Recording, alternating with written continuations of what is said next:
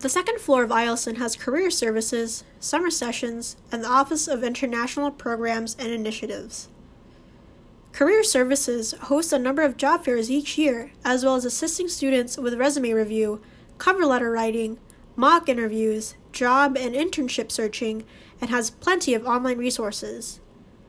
Summer Sessions offers a range of innovative and unusual classes that can help you stay on track for your degree or broaden your horizons. Through Summer Sessions, you can pick up 3 credits during Wintermester and Maymester, or take classes in the summer.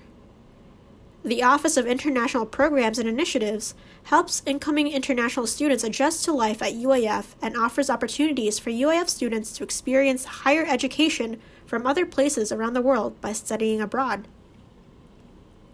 Finally, on the third floor of Eielson, you can find University Relations. They handle all university-wide events, marketing, and communications through social media platforms. Fun fact about this building: the Eielson building was named after pilot Carl Ben Eielson, who piloted the first plane from Alaska over the North Pole.